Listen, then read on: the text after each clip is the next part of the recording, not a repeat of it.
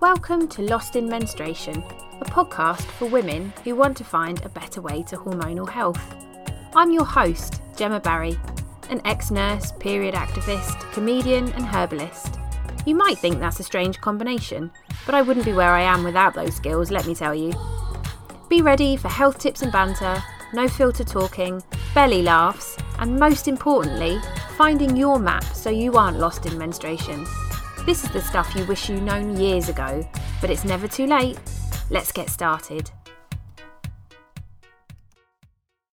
Hi and welcome back to another episode of Lost in Menstruation. Today I am joined by the fabulous Lindsay Booth, who is a comedian and writer. Hi, how are you doing, my love? I'm fine, thank you. How are you? I'm very well, very well. We had a slight panic, didn't we, earlier, that this was going to be a recorded visual podcast today, and both had like hair dramas, but it's fine.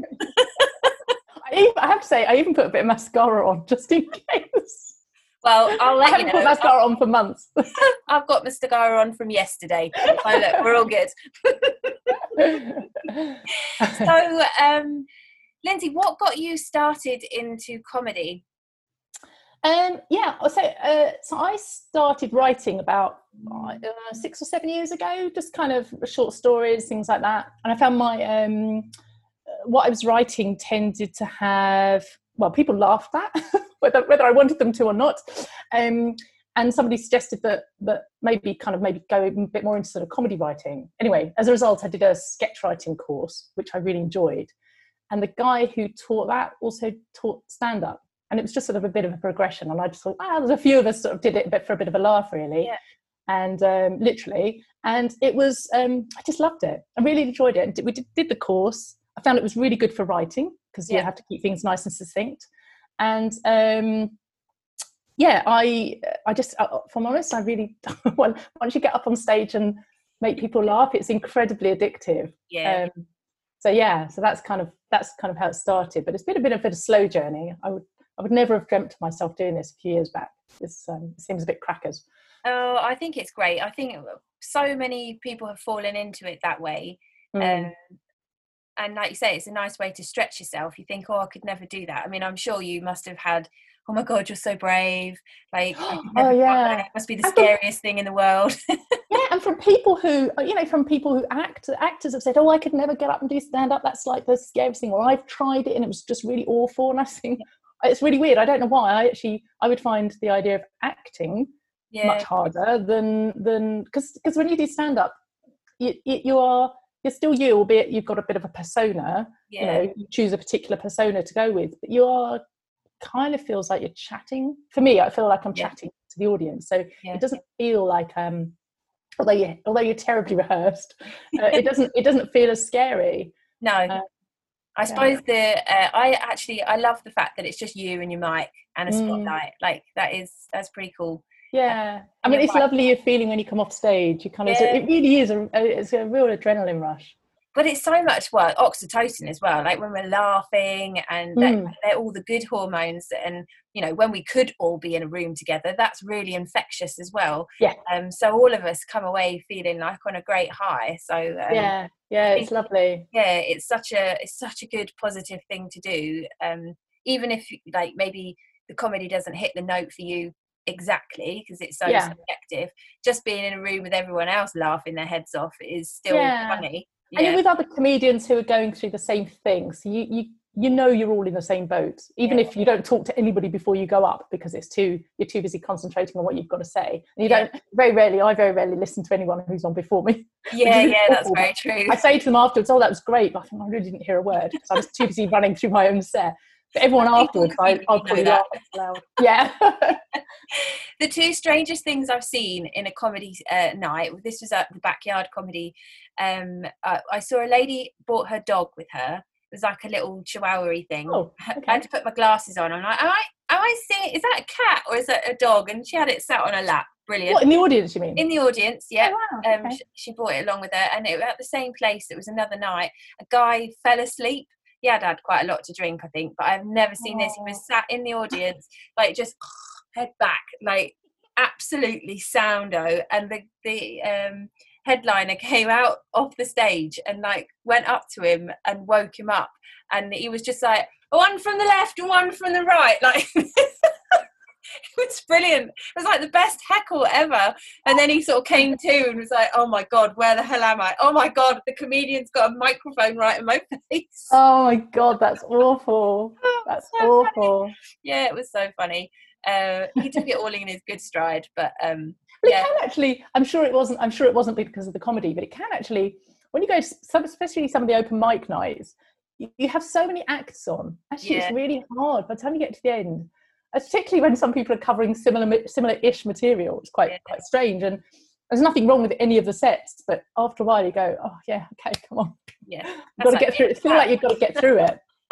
I hate being on first, and I hate being on last. Being on last is a nightmare, especially if you know the audience are totally fatigued. You're just like, you can feel it. You can feel the energy go in the room, can't you?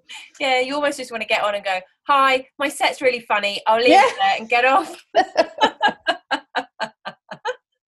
I love it.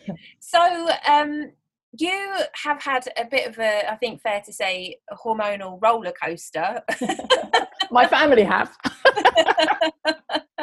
Well, you do. I take everyone with me in the driving seat, but no, not really. When you're in that kind of place, you're generally in the boot of the car, of the hormonal car, just like So yeah, could you expand a bit for our listeners what's been going on? So I think I kind of started my periods quite late. I'll give quick potted history. Started my periods quite late. I was 15. I was desperate for a period. Don't know why. Now I obviously know better.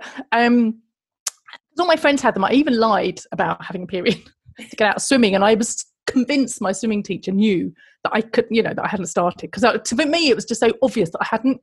I thought everyone was looking at me and going, oh, there's a girl who hasn't started. Anyway, so and then when I got one, the first one was like, it lasted 8 days and was horrific, which is not how it's supposed to start. And I just thought, oh my god, what have I been wishing on myself? Anyway, fast forward, I've just always had really bad period pains. And they literally, it's like the ache goes down my legs, I just feel, I can feel quite, what's the word? I just could just flop on the spot, they really are quite debilitating. That's the word I want.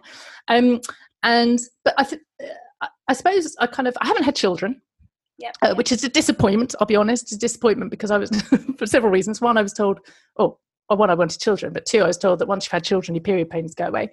Anyway, so I didn't have children, but I'm now 49, and for the last 2 or 3 years, I've been what I think is perimenopausal.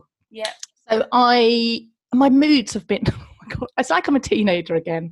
So my moods have been all over the place, and I did, to be honest, there could be a number of root causes. It may or may not be hormones. And in fact, I went to a counsellor for a while because I thought I'm going a bit crazy.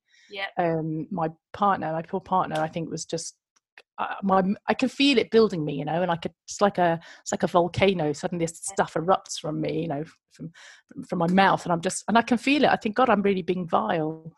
And anyway, so I went to see a counsellor, and she was lovely. In fact, she said, maybe it was my age, and I've got other stuff going on. To be perfectly honest, I was widowed a few years ago, and I was just like, is it that? Is it grief coming out? Is it that?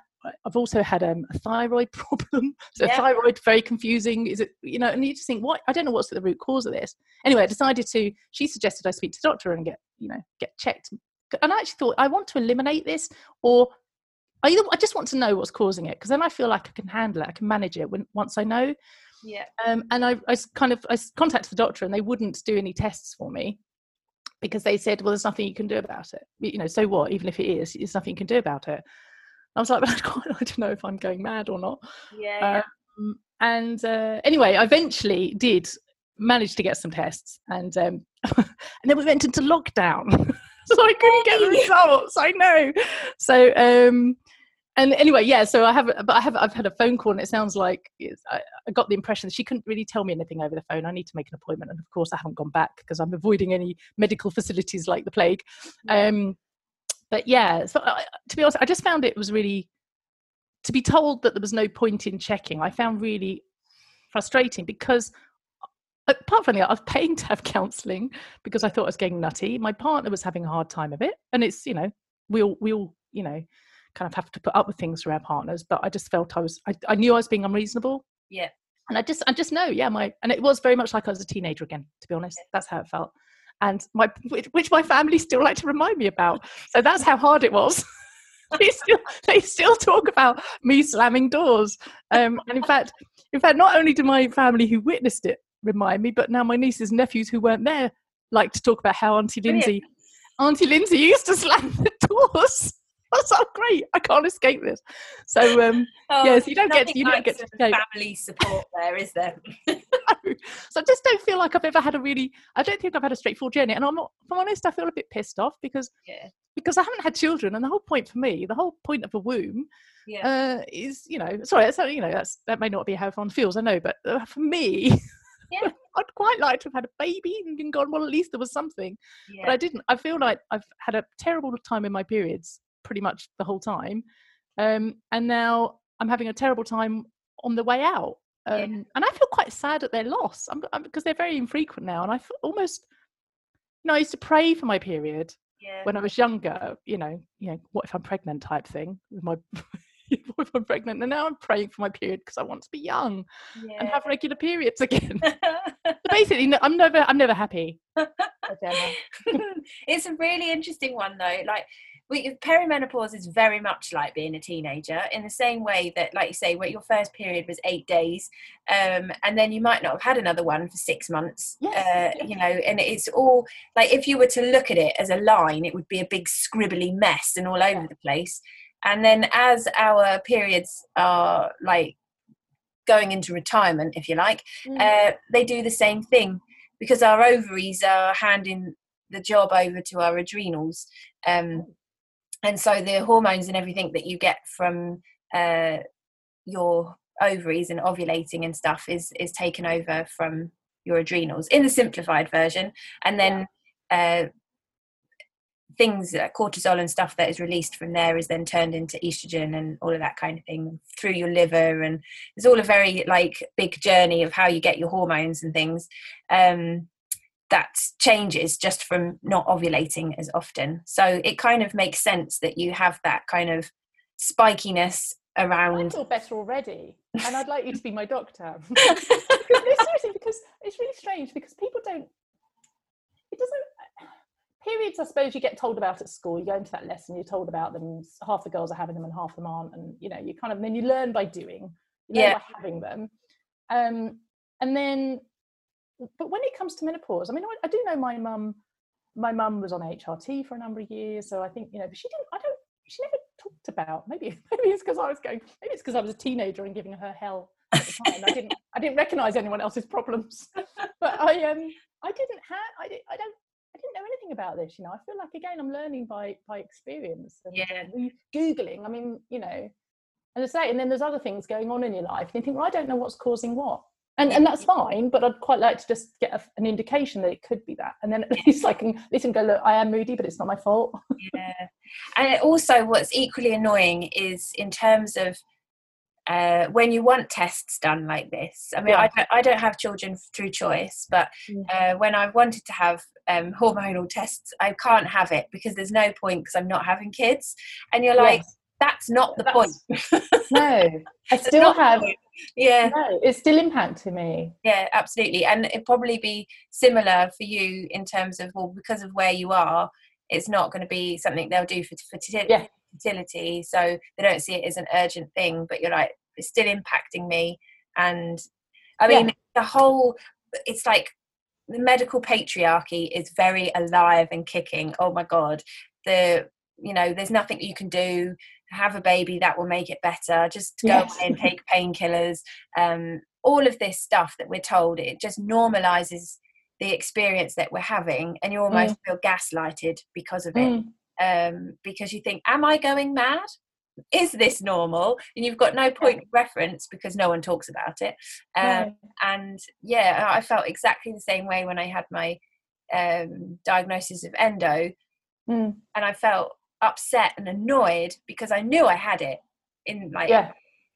instinctively, but I wasn't able to get anyone to believe me that my experiences was thus, and I needed to have these tests done to And you tell can't do anything. I mean, even if you didn't have even if you don't end up having any sort of treatment, you know, I could have known and said, fine, you know what, I think I know what's going on here, or my partner could point it out, because you don't always know. Yeah. Sometimes I think obviously it's everyone else. That's why I'm in a bad mood, because everyone else me. Yeah, yeah. And because I'm very righteous at that point. And yeah, but at least I could go, fine, you know, a long walk actually helps me. And I could say, fine, just take myself off for a long walk, get it out of my system. And you know, I could manage it better, even if I'm not taking any medication. Yeah. There's something about knowing. And the same for other people. It's really helpful talking to you. I want to be able to say, for example, I want to be very open with my niece at some point and say, look, you know, this is what's going on. Actually, one thing I love, my sister is very open. She's got 3 sons, and she's very open with them about women's stuff. You know, they've watched her buy every sanitary product under the sun, and she's explained to them why. And I think that's fantastic, because it's also about men knowing what's going on. You know. Yeah. Oh my God, totally. I mean, I know there are a lot of trolls on social media, and people love to be argumentative, so I do take that on board. But I got tagged in this comment section of, I think it was like a podcast, and they'd used a sanitary pad with blood on it. Now it was so contrived, like it was the neatest blood spot on a sanitary pad. You know, it was. Are you telling me you're not symmetrical, Gemma? Yes. Mine seemed to go feral and on the outsides, like everywhere else but the pad. I know. How many pairs of pants have we all thrown away? Yeah, totally. And the comments, like, people were so disgusted by it, and men were commenting and saying, you know, like, oh, this is disgusting. This shouldn't be, like, no one needs to see this. Put me off my dinner and all of this kind of thing. And I went through with the Friends meme with Rachel, like, no uterus, no opinion.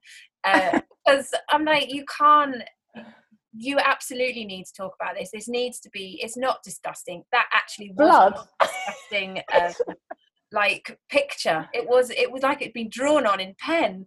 And I think, yeah, it does amaze me that people can get their knickers in such a knot about it.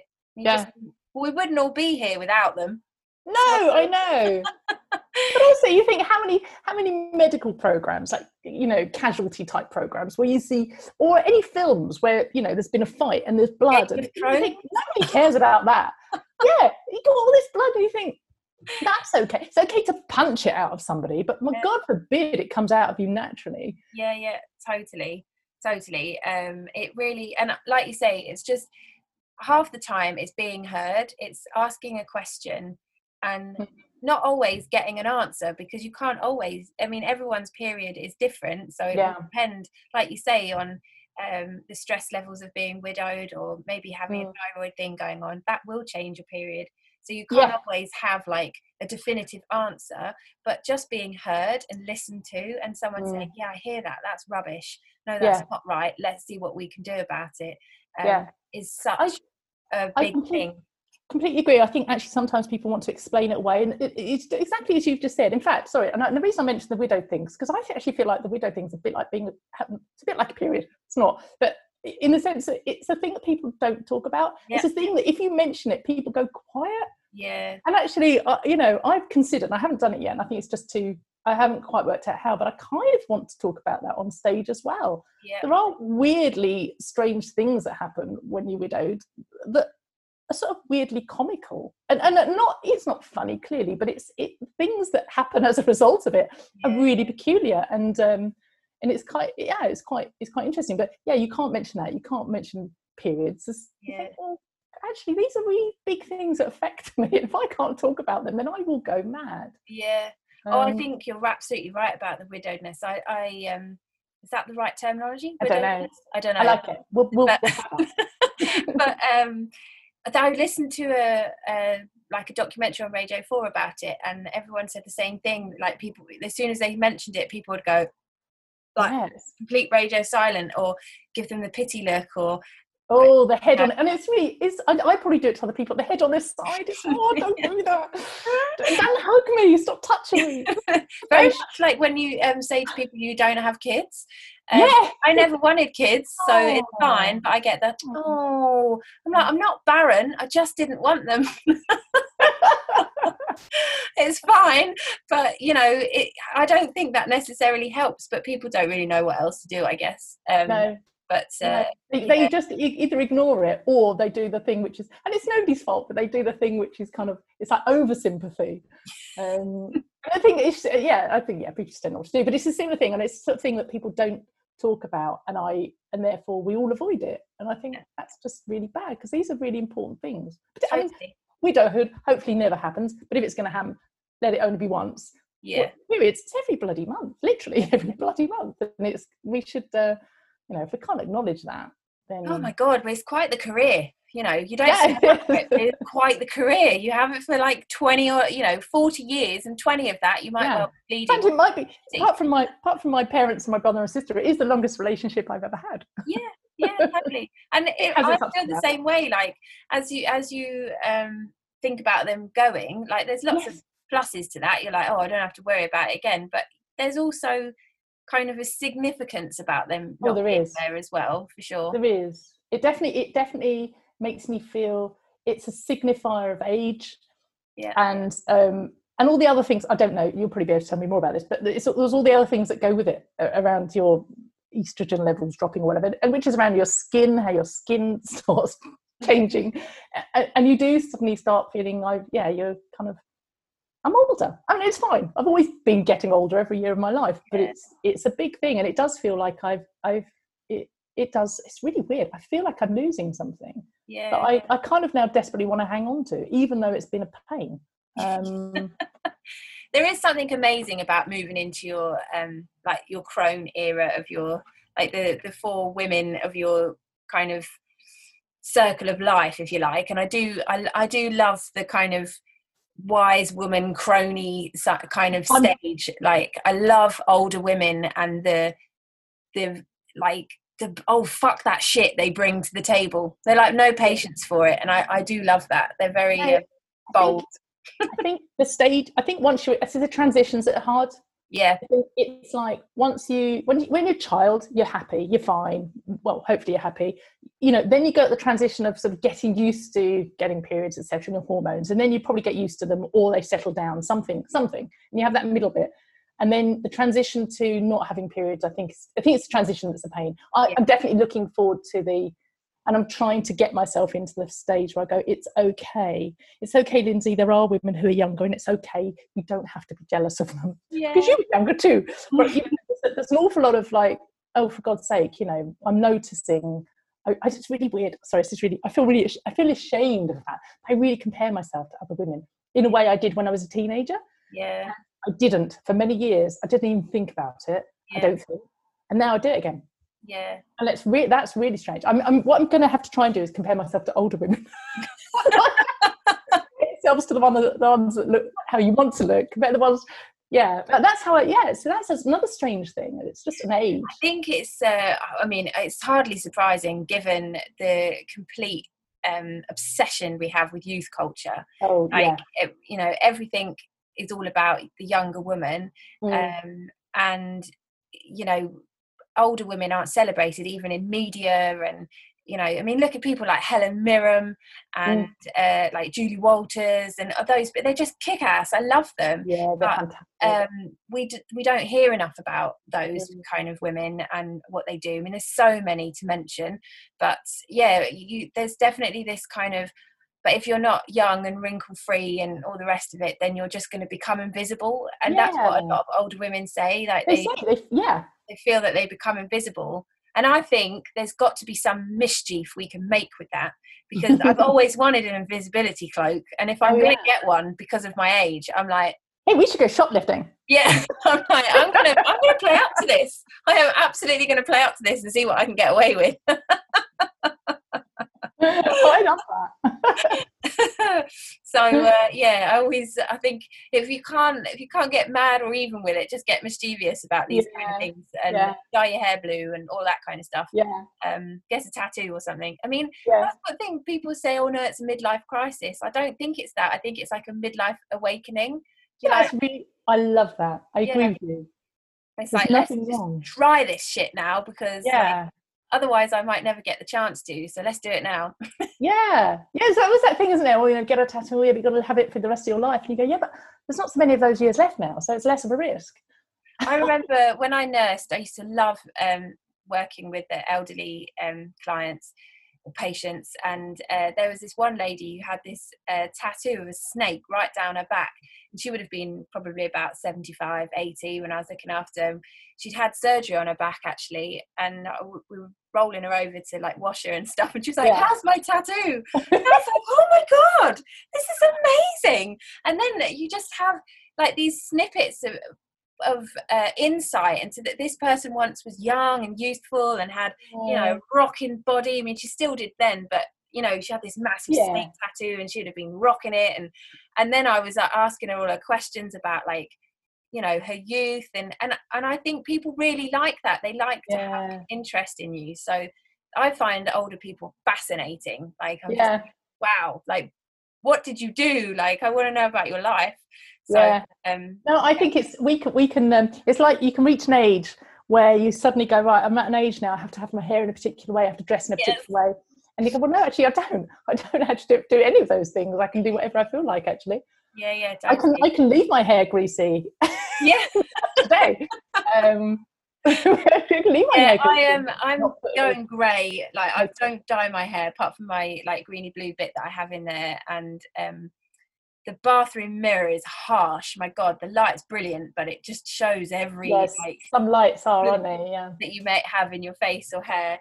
And I think, oh, it's a shame my hair, I'm losing my brown hair. I love it. Like it was such a lovely colour, very much like yours. And it's all grey underneath. But I just think, do you know what? I'll be rocking grey hair, and I'm not going to cut it short. I'm not going to have an old lady haircut. No, that's like long flowing locks. Completely. Go against the grain. I don't care if I look like a witch. I'll own that. It's fine. We're going crone. Oh yeah. Full in. I was like, I am totally all in or nothing. Like there's no half measures with me. So honestly, this is so lovely talking to you and hearing this, because it's making me go, I'm now willing my menopause and my grey hair. Totally. Plus the fact, like when it's grey, you can dye it all sorts of colours. You don't have to worry about bleaching. That's easy. It's hard when it's dark, isn't it? Yeah. So I am quite looking forward to that for sure. So, how's your relationship with your body and stuff now? Like in terms with not having had children and stuff, that can be a real biggie for head round. I've never really liked my body. I guess nobody ever likes their own body, do they? Apart from the people you look at and you go, you bitch. That's the body I want. That's the body I should have had. I spent all my up until the age of 5, my family nickname was Podge, and then I obviously started going long and thin, and I've been skinny, as the word that gets used, skinny pretty much all my life, and skinny and flat chested. Yeah, and which is fine, and actually weirdly, it's a lot of people say, oh, you're so lucky, but actually most of my life I've spent being told, it's been said in a bitch way, oh, you're really skinny, oh, you're flat chested, two aspirins on an ironing board, that sort of thing. And mostly by other women actually who make comments about that. So I've never really liked my body. I've never felt sexy or anything like that. And as I've got older, in my 30s, there's something about 30s. If anyone's 30 listening to this, love your 30s, because I think that was my most confident time. There's something happens where mentally and physically they kind of align. So I'm and not having children, it has benefits in terms of not kind of getting that muffin top. I've got a little bit of one actually now, but it's nothing to do with children. That's just lock-in. Lock-in, that's something else. Just muffins. Lock-in. And so I've part of me thinks there are benefits. I don't have saggy bits because my body's gone sort of out and back in and whatever, but yeah, I don't love my body. I've never really been one to sort of feel happy stripping naked, and you know, I'm much more likely to be sort of covering myself up and kind of feeling a bit ashamed that my boobs aren't big enough, or you know, actually my bum's too big for my boobs, because it doesn't matter the size of your boobs are, your bum's always going to be too big or whatever. So so I've never really, I don't ever really love my body, and I suppose as it's getting older, I'm loving it less.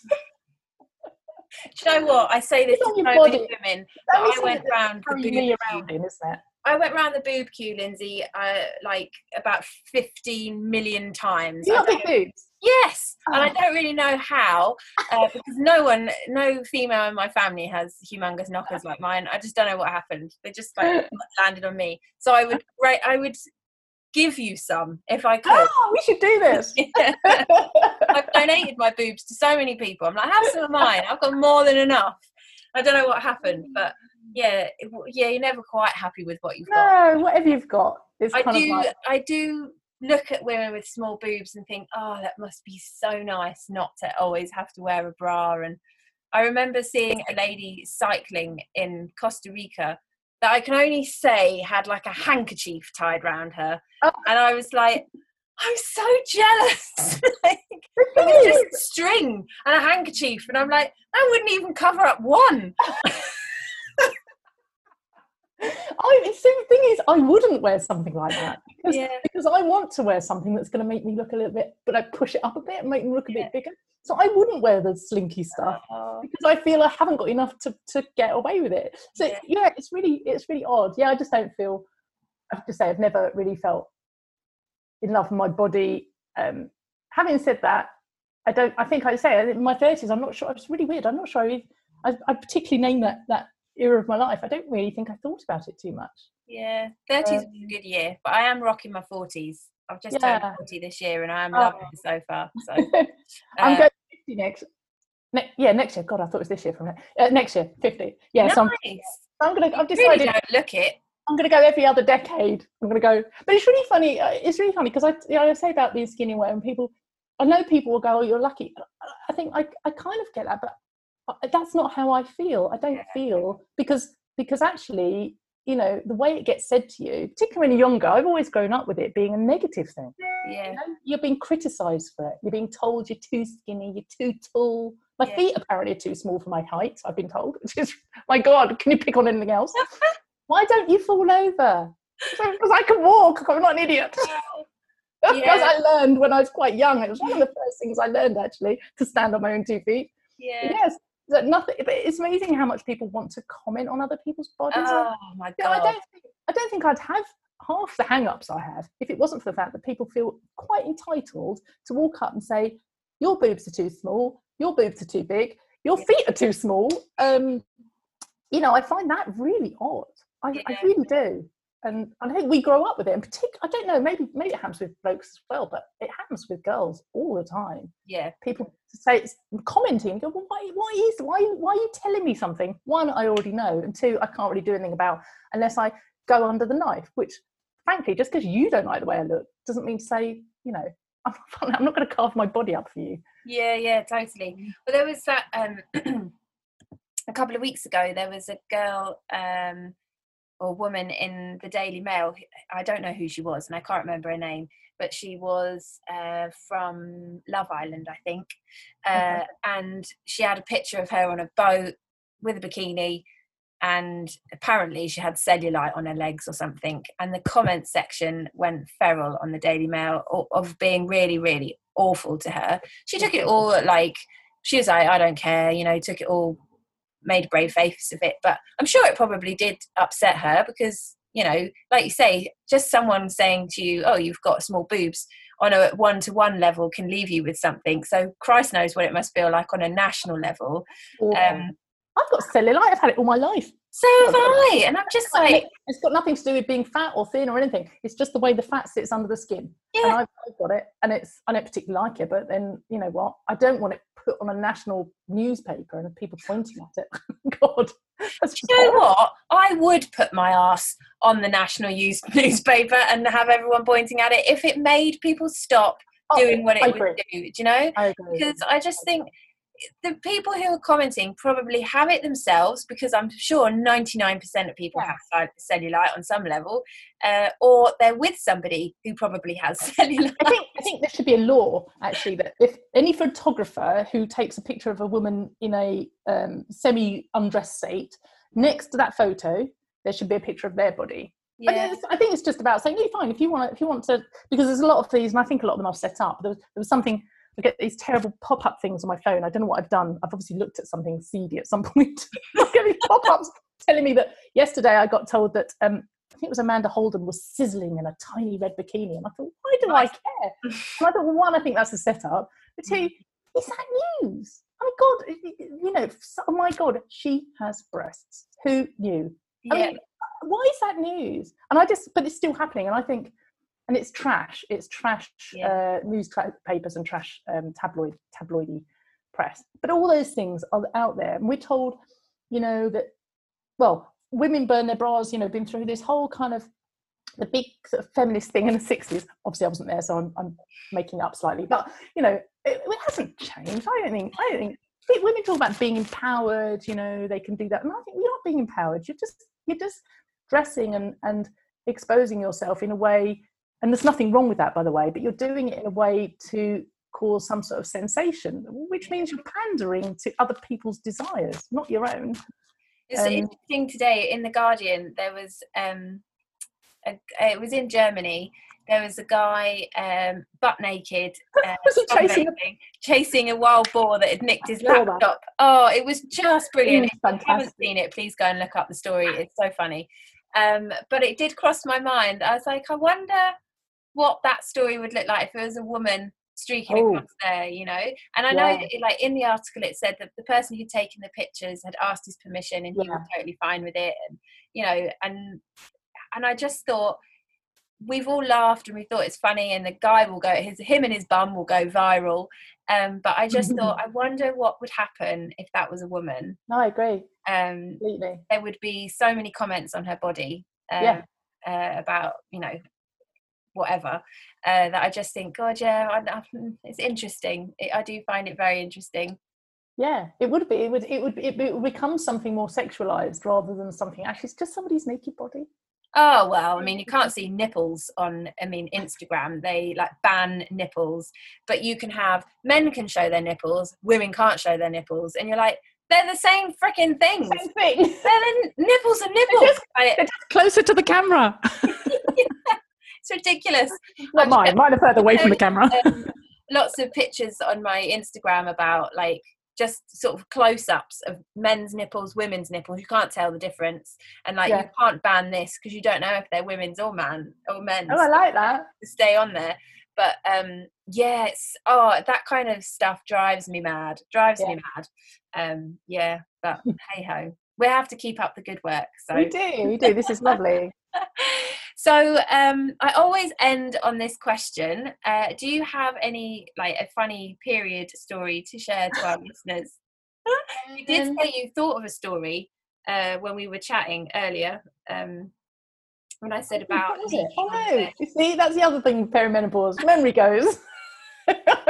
There's two things. Another one, which there's two things I would say. One, a number of years back I had some really bad nosebleeds, and I never have nosebleeds, but I happened to get a really bad period at the same time. And I woke up one morning and I was bleeding from both ends. The bed was just blood. And I literally didn't want to stand up because I thought it might gush all over the carpet. Yeah. I had to deal with my nose. And I just literally didn't know this isn't even funny. It's just awful. It was just bloody. It was horrific. I literally didn't know which end to deal with first. Yeah. And I was also so busy stressing about the fact that I had to go to work, but I also had to wash the sheets because it was stain. And then the only thing this isn't one back to our earlier conversation, this isn't one I can tell people at work. Yeah, I should be able to, but I was like, I can't tell them I had to wash the sheets because I just had a bloodbath from both ends. That wasn't particularly funny, but one thing it does crop up. Every now and then it crops up in a conversation with an old school friend, which is when I must have been quite stressed about my periods, and I was, the whole thing of if you leave a tampon in too long, you can get toxic shock. That's the one, toxic shock. And I think I was a bit stressed about it because sometimes I probably left them in too long. But I had a dream about it. I had a dream that I went to the loos at school and I'd left one in too long, and I took it out, and there was a bumblebee on it, which in my dream meant that it had been in there too long. And I told my people do remember things, really horrible things. But so I did tell my friend this, like the next day. I was going, oh my God, this dream was a bumblebee. And one of my friends, bearing in mind this is now 35-ish years later, still reminds me. Love it. It had a bumblebee on it. I know, it was weird. It was one of those dreams I woke up and thought, well, that was weird. But yeah, in my head, that was what. So yeah, so anyone listening, if you do find a bumblebee on your tampon, you just left it in too long. Don't worry about toxic shock if you've got a bumblebee on your tampon. You've got bigger things to worry about. You're developing a hive. Do watch out, it can sting. Yeah, so yeah, no, I've had they're just horrible, aren't they? They're just horrible. They can be they can be for sure. Yeah. Anyway, yeah, I'm looking forward to not having them now. This has been really therapeutic. You're very, very welcome. My work here is done. Well, Lindsay, it's been an absolute blast chatting with you today. Thank you so much for your time. And well, all your I'll pop all your links and stuff in the show notes, so if anyone wants to find you out, and when we're back into the real world, we can go and seek you out and watch talented shows. All right, my love, take care. All right, cheers. Bye. Thanks for tuning in. If you loved it, feel free to leave a comment and give us a follow. You can find more information on my website, thewellwomanproject.com, or come find me on the grid on Insta or on my Facebook page. You can also drop me an email, gemma@thewellwomanproject.com. Any information we've shared today will be in the show notes. Thanks again for listening. Big love, Gem.